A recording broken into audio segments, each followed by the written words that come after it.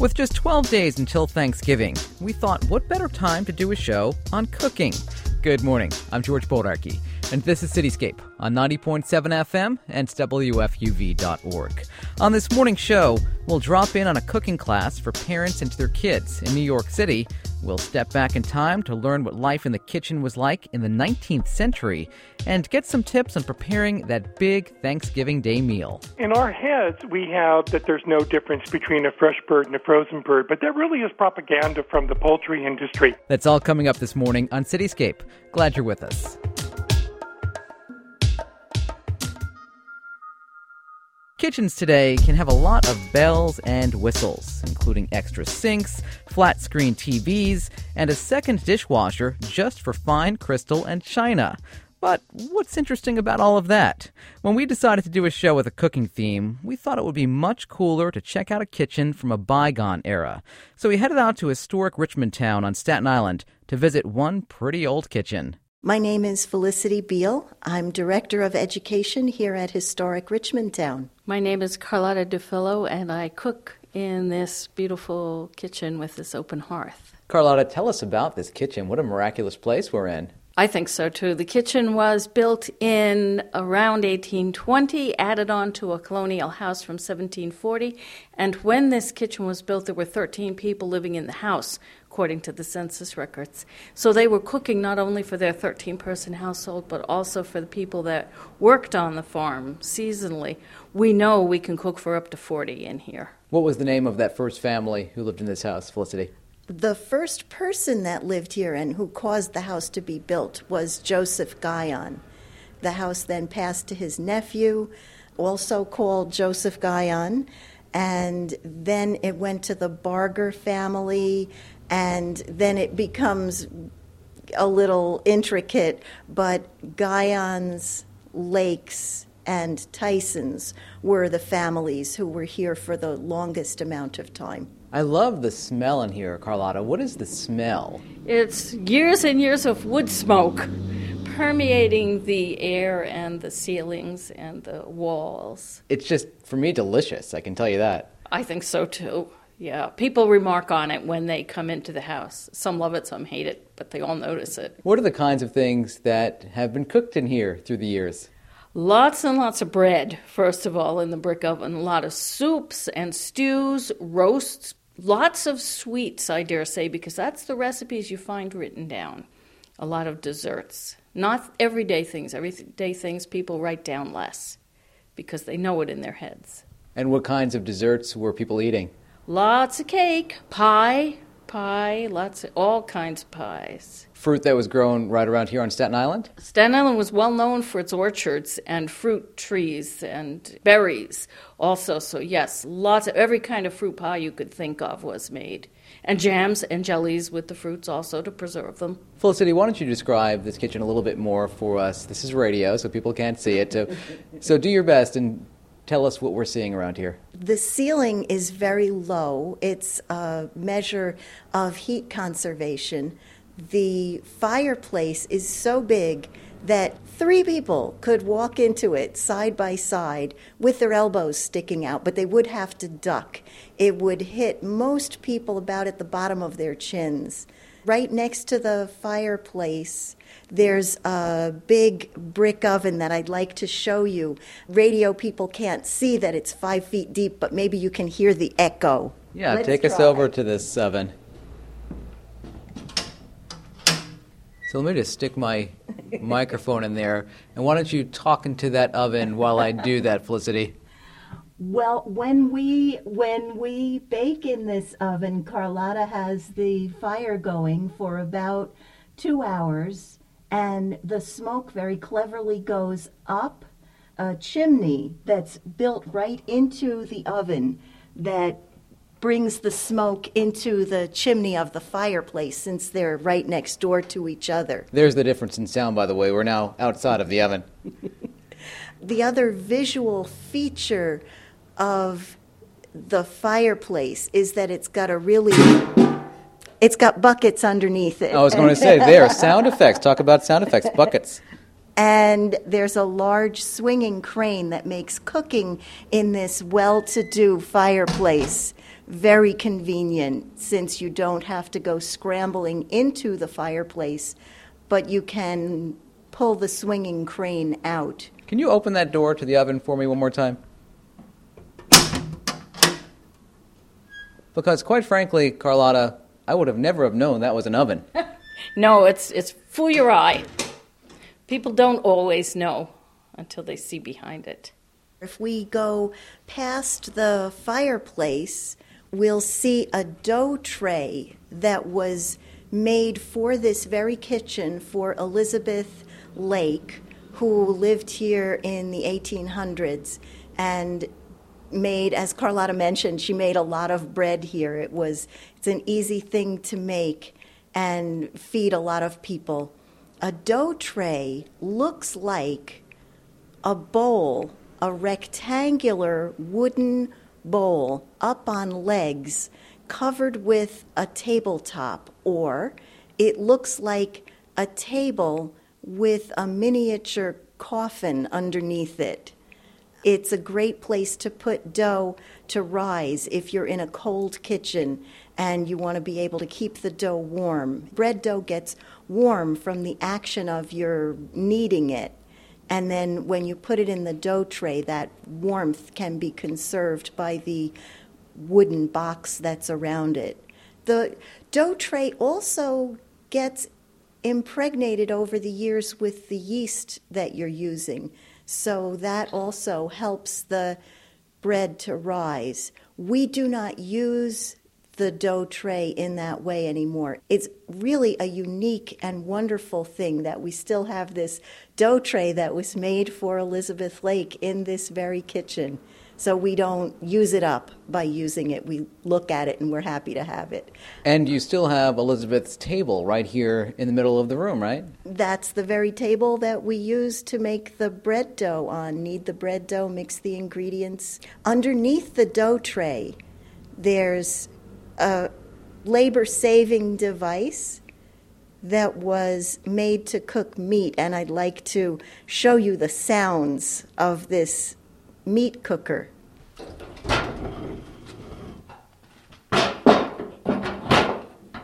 So I've just put the reflector oven right on the hearth, and if Carlotta was actually cooking meat in this oven, when her years of experience told her that the meat was perhaps roasted on one side, she would be opening the oven door and getting to the crank on the side and latching the spit or the crank into a new spot in the oven to roast the other side. And this is why you don't need a recipe for everything you cook to recreate 18th or 19th century dinner, because this oven is a procedure more than a recipe. Here's the oven, there's the fire.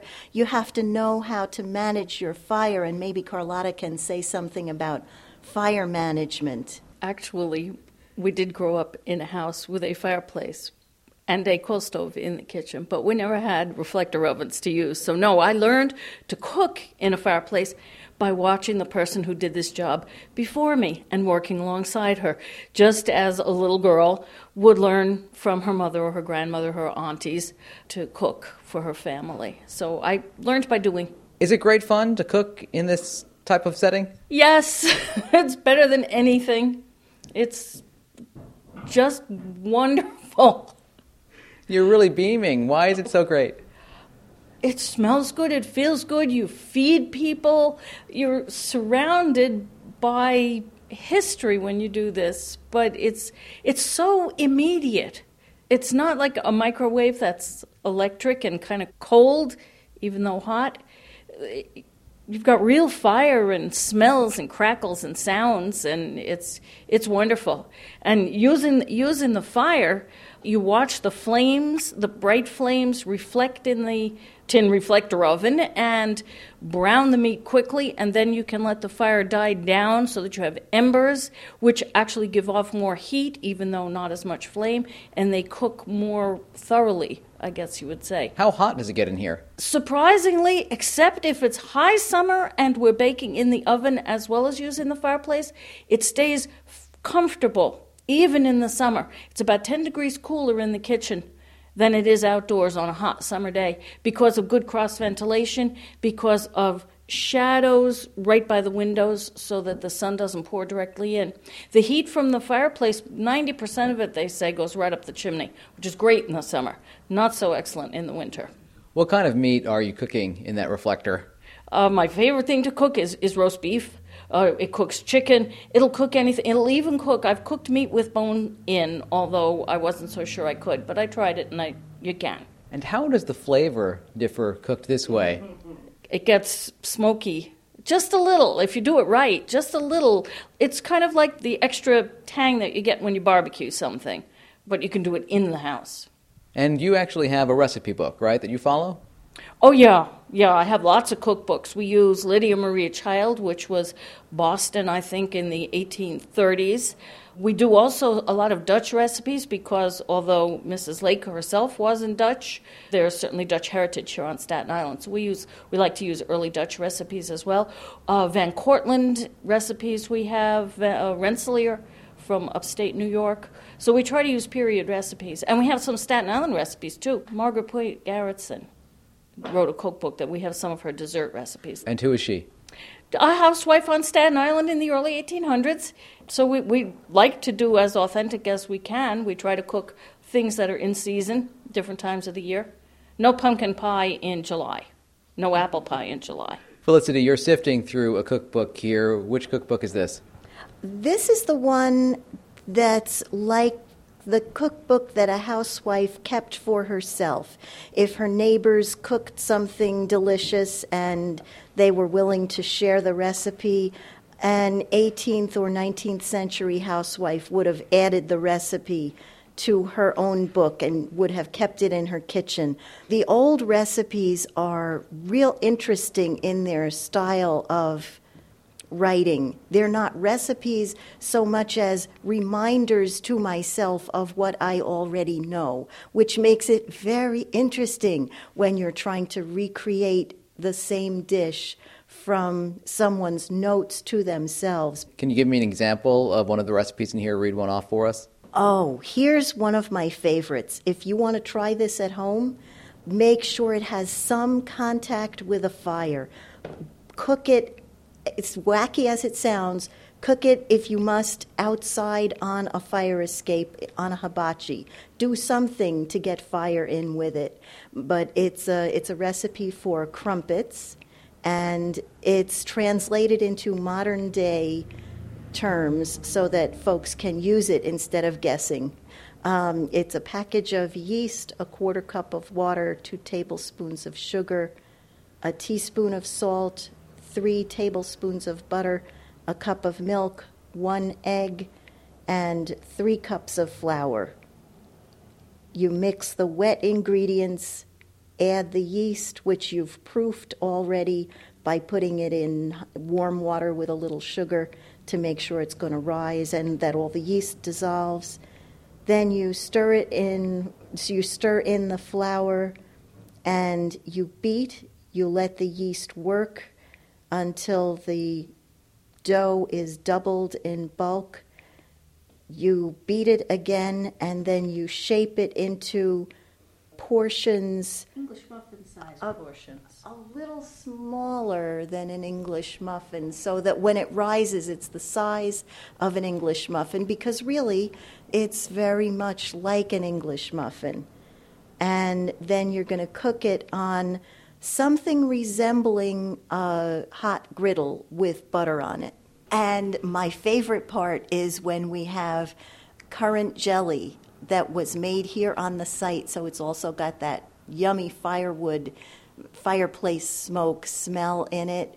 When we've got currant jelly left over from our traditional dinners from the summer, and we can butter the crumpet with freshly churned butter, and then put some currant jelly on it, and then put the reflector oven roasted chicken on. Carlotta, let me ask you, Thanksgiving, of course, is coming up. What would have been a traditional Thanksgiving meal back in the 1800s? The kind of meal that we think of for a traditional Thanksgiving meal is like a New England harvest fall kind of dinner, and indeed there are lots of references to mince pies and apple pies and pumpkin pies, even for meals all during the fall.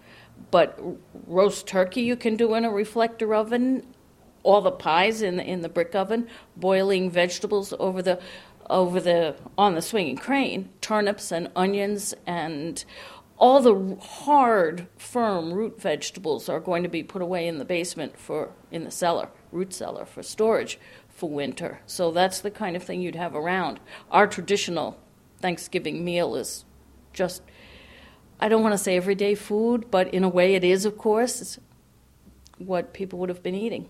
I would imagine, though, that the turkeys were killed right somewhere around here. Oh, sure. Sure, to this day there were turkeys on Staten Island. But yeah, poultry was a real easy thing on a farm because it runs around until you need it. What was the hardest part for you coming to work here and cooking in this kitchen? I know you mentioned that you learned from the people who came before you, but what was the hardest thing? The hardest thing was the actual weight of the cooking pots and carrying firewood and water. Those are all heavy things. The reflector oven being tin and the water buckets themselves are lightweight, but once they get full of stuff, and the cast iron cooking pots, those are heavy. That was probably the hardest thing to get used to. And how much longer does it take to prepare a meal here than it would in a more conventional kitchen? Once you get the fire, it's no longer than it would take you if you had a gas fire at home or an electric fire at home. Microwaves are faster, but anything else, the fireplace, once you get the heat, and that could take, I admit, 20 minutes to an hour to get a sufficient amount of heat. But once you've got the heat, not much longer. Felicity, what advice would you give to someone who wants to have a more traditional Thanksgiving? You know, just sort of have a throwback to the 1800s in their home on Thanksgiving. Remember that cranberry sauce does not come out of a can. It's so easy to boil cranberries in a little bit of water and some sugar, and it makes such a difference. Cranberry sauce, it's an option to have bumpy cranberries in it. Instead of having it be a clear, red, yummy thing, it can be even more delicious with whole cranberries in it. And if this frightens you, the recipe is right on the package, and I would recommend look at the directions and then add some sugar, take away some water, and if you want to make it spunky and modern, add some oranges, which people in early days certainly would not have done. And be aware that, again, you're saying hello to a Native American, North American plant when you eat cranberries. Carlotta, you immediately nodded your head in agreement on that cranberry sauce thing. Of course, because cranberry sauce cooked from scratch is a whole other treat. Carlotta, thank you so much. It was a pleasure. Felicity, thank you. Thanks for coming to visit. Felicity Beal and Carlotta DeFillo are with Historic Richmondtown on Staten Island. If you want to check out their 19th century kitchens for yourself, they do tours. You can learn more at historicrichmondtown.org. You're listening to Cityscape on 90.7 FM and WFUV.org. From one kitchen to another. This one at the Culinary Institute of America at Astor Center in Lower Manhattan. The state-of-the-art facility offers a wide range of cooking classes. We checked out one called Cooking with Your Teen, Thanksgiving Favorites. My name is Carol Murphy-Klein, and I'm a visiting instructor in the Food Enthusiasts Department of the Culinary Institute of America. Today we're going to be making some of the more traditional food memories that hopefully you'll enjoy this holiday season and pass along to your families. Today's class is teens and parents, which is a really great time for the kids to bond with their parents and vice versa, and they're making their Thanksgiving favorite dishes. Hi, I'm Madeline Warner, and we're from just outside of Philadelphia.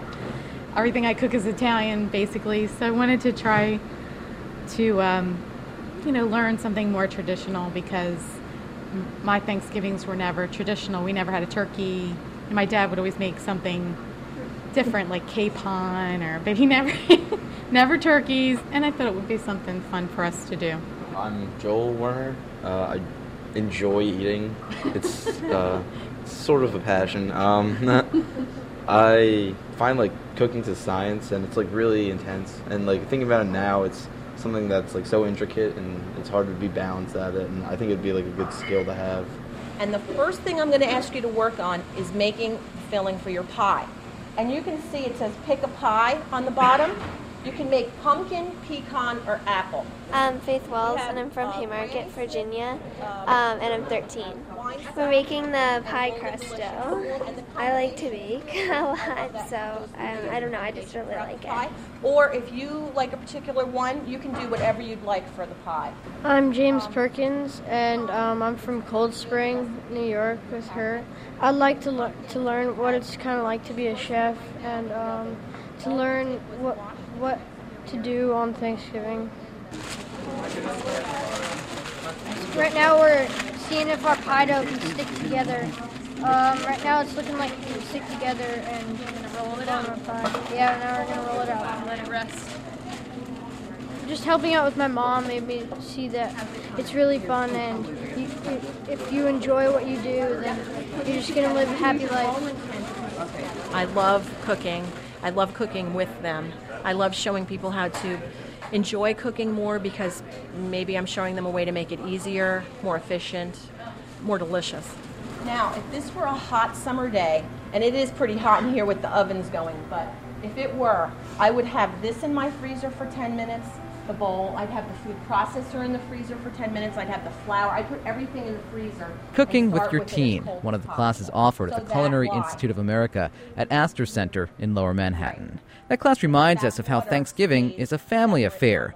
But when you're the one doing the bulk of the cooking, Thanksgiving can be a headache. Rick Rogers is the author of a book called Thanksgiving 101. I asked him for some tips on how to get through the big day without a migraine. You really want to start thinking about your menu a couple of weeks out, because every time you go to the market, pick up a little something. You know you're going to need canned pumpkin, flour, butter you can put in the freezer. There's all sorts of things that you can do ahead of time, because you really want to be in the express lane on Tuesday or Wednesday before Thanksgiving. Talking about the express lane, I guess if you go early, it helps to beat the lines at the grocery store. Yeah, you really only want to just get the perishables, produce, and a nice fresh turkey.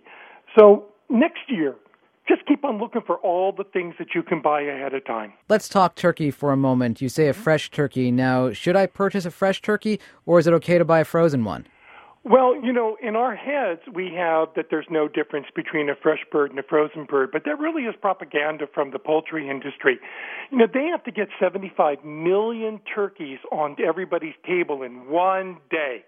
So if some of those turkeys aren't frozen, they're really going to have quite a snafu. So they want you to think that a frozen turkey is a premium product. Frankly, for my money, nothing beats a fresh bird. They are not that expensive, and they're very easy to get at the supermarket. I bet you're not going to have to special order one. You could walk into any supermarket and pick one up. So if you've never tried a fresh bird, try one. Frozen birds are a pain in the neck because they take a full 24 hours for every 5 pounds of frozen bird to defrost in the refrigerator. Is there a difference in taste when we put those birds on the table? Absolutely, because a frozen bird is always going to have been injected with artificial flavorings and oils and things like that in order to keep it moist, because the poultry industry knows that turkeys are very lean. When you freeze them and defrost them, they dry out. How many different ways are there to prepare a turkey? The ones that we really have to be concerned about in our neck of the woods is really just roasting, because there's very few of us that are going to be in the New York area that are going to be deep frying a bird or grilling a bird. Deep frying is dangerous, too. You can set your whole house on fire. You can if you don't have your wits about you. I think that it's interesting that the Underwriters Laboratory, which puts safety designations on all appliances, refuses to put the UL on any deep frying, turkey frying unit. That says something to me. But we're moving right on to roasting turkey anyway. And the best way to roast a turkey, 325 degrees, The biggest problem people have with the turkey is that the white meat dries out. Here's the solution. Before the turkey goes into the oven, I want you to put a piece of foil over the breast area. Not on the wings, not on the thighs, not on the drumsticks, because those are the dark meat and you want them to get as much heat as possible. What's happening with the foil is that the heat is deflecting off the breast, and it's going to slow the cooking down in that area. So during your last hour of your estimated roasting time, which is going to be about 15 minutes a pound, take the foil off, baste the bird a couple of times, and I guarantee you that the bird will get evenly browned. How important is it to baste, and how frequently should we do it? I've changed my mind about basting over the years. I can't imagine how many hundreds of turkeys I've roasted. The thing about basting is that those juices are not going to go down through that thick skin into the bird. All it's going to do is help the browning a little bit. So I would say you could get your basting down to about once an hour or not even do it at all. What recommendations do you offer, Rick, for sides? Well, you have to really be careful with your side dishes because there's so many darn side dishes that are traditional with the Thanksgiving meal that table can get very crowded very quickly, not to mention your stomach. I mean, there's a limit to how much you can eat. So be very careful about how many side dishes you have and be sure that you mix them up. What I mean is people will say, oh, I brought a little something, all you have to do is stick it in the oven. It's really easy to have a traffic jam in that oven if you have too many baked goods. So be sure that you have some side dishes that can be cooked on the top of the stove too.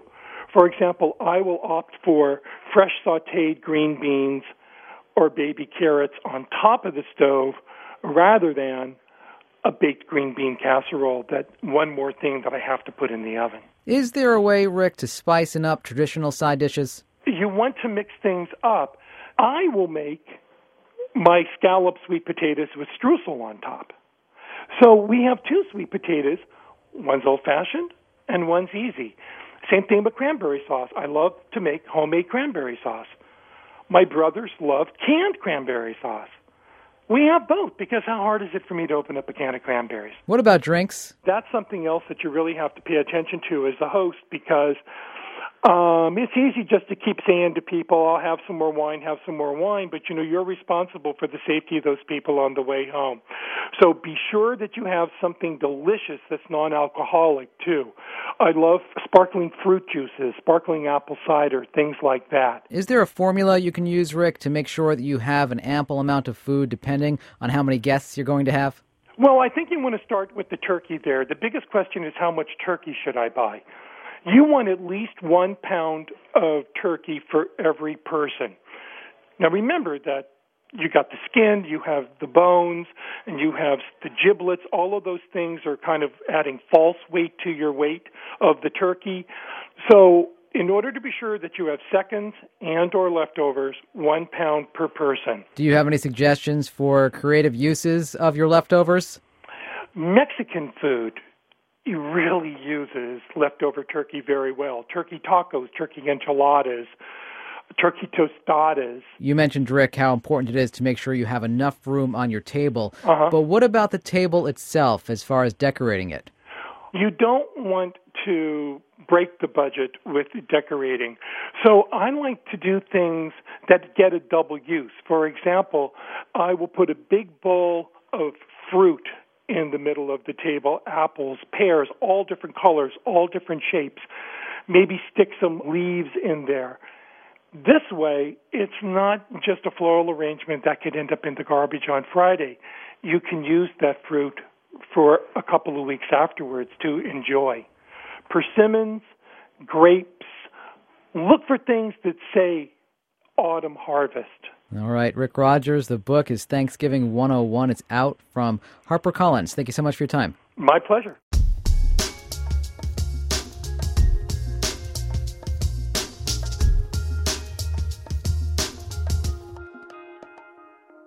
And look at that. The turkey's done. That's slang for the show's over. I'm George Bodarky. My thanks to producer McCall Neria. Remember, you can get past editions of Cityscape and learn how to podcast the show at WFUV.org. Have a great weekend.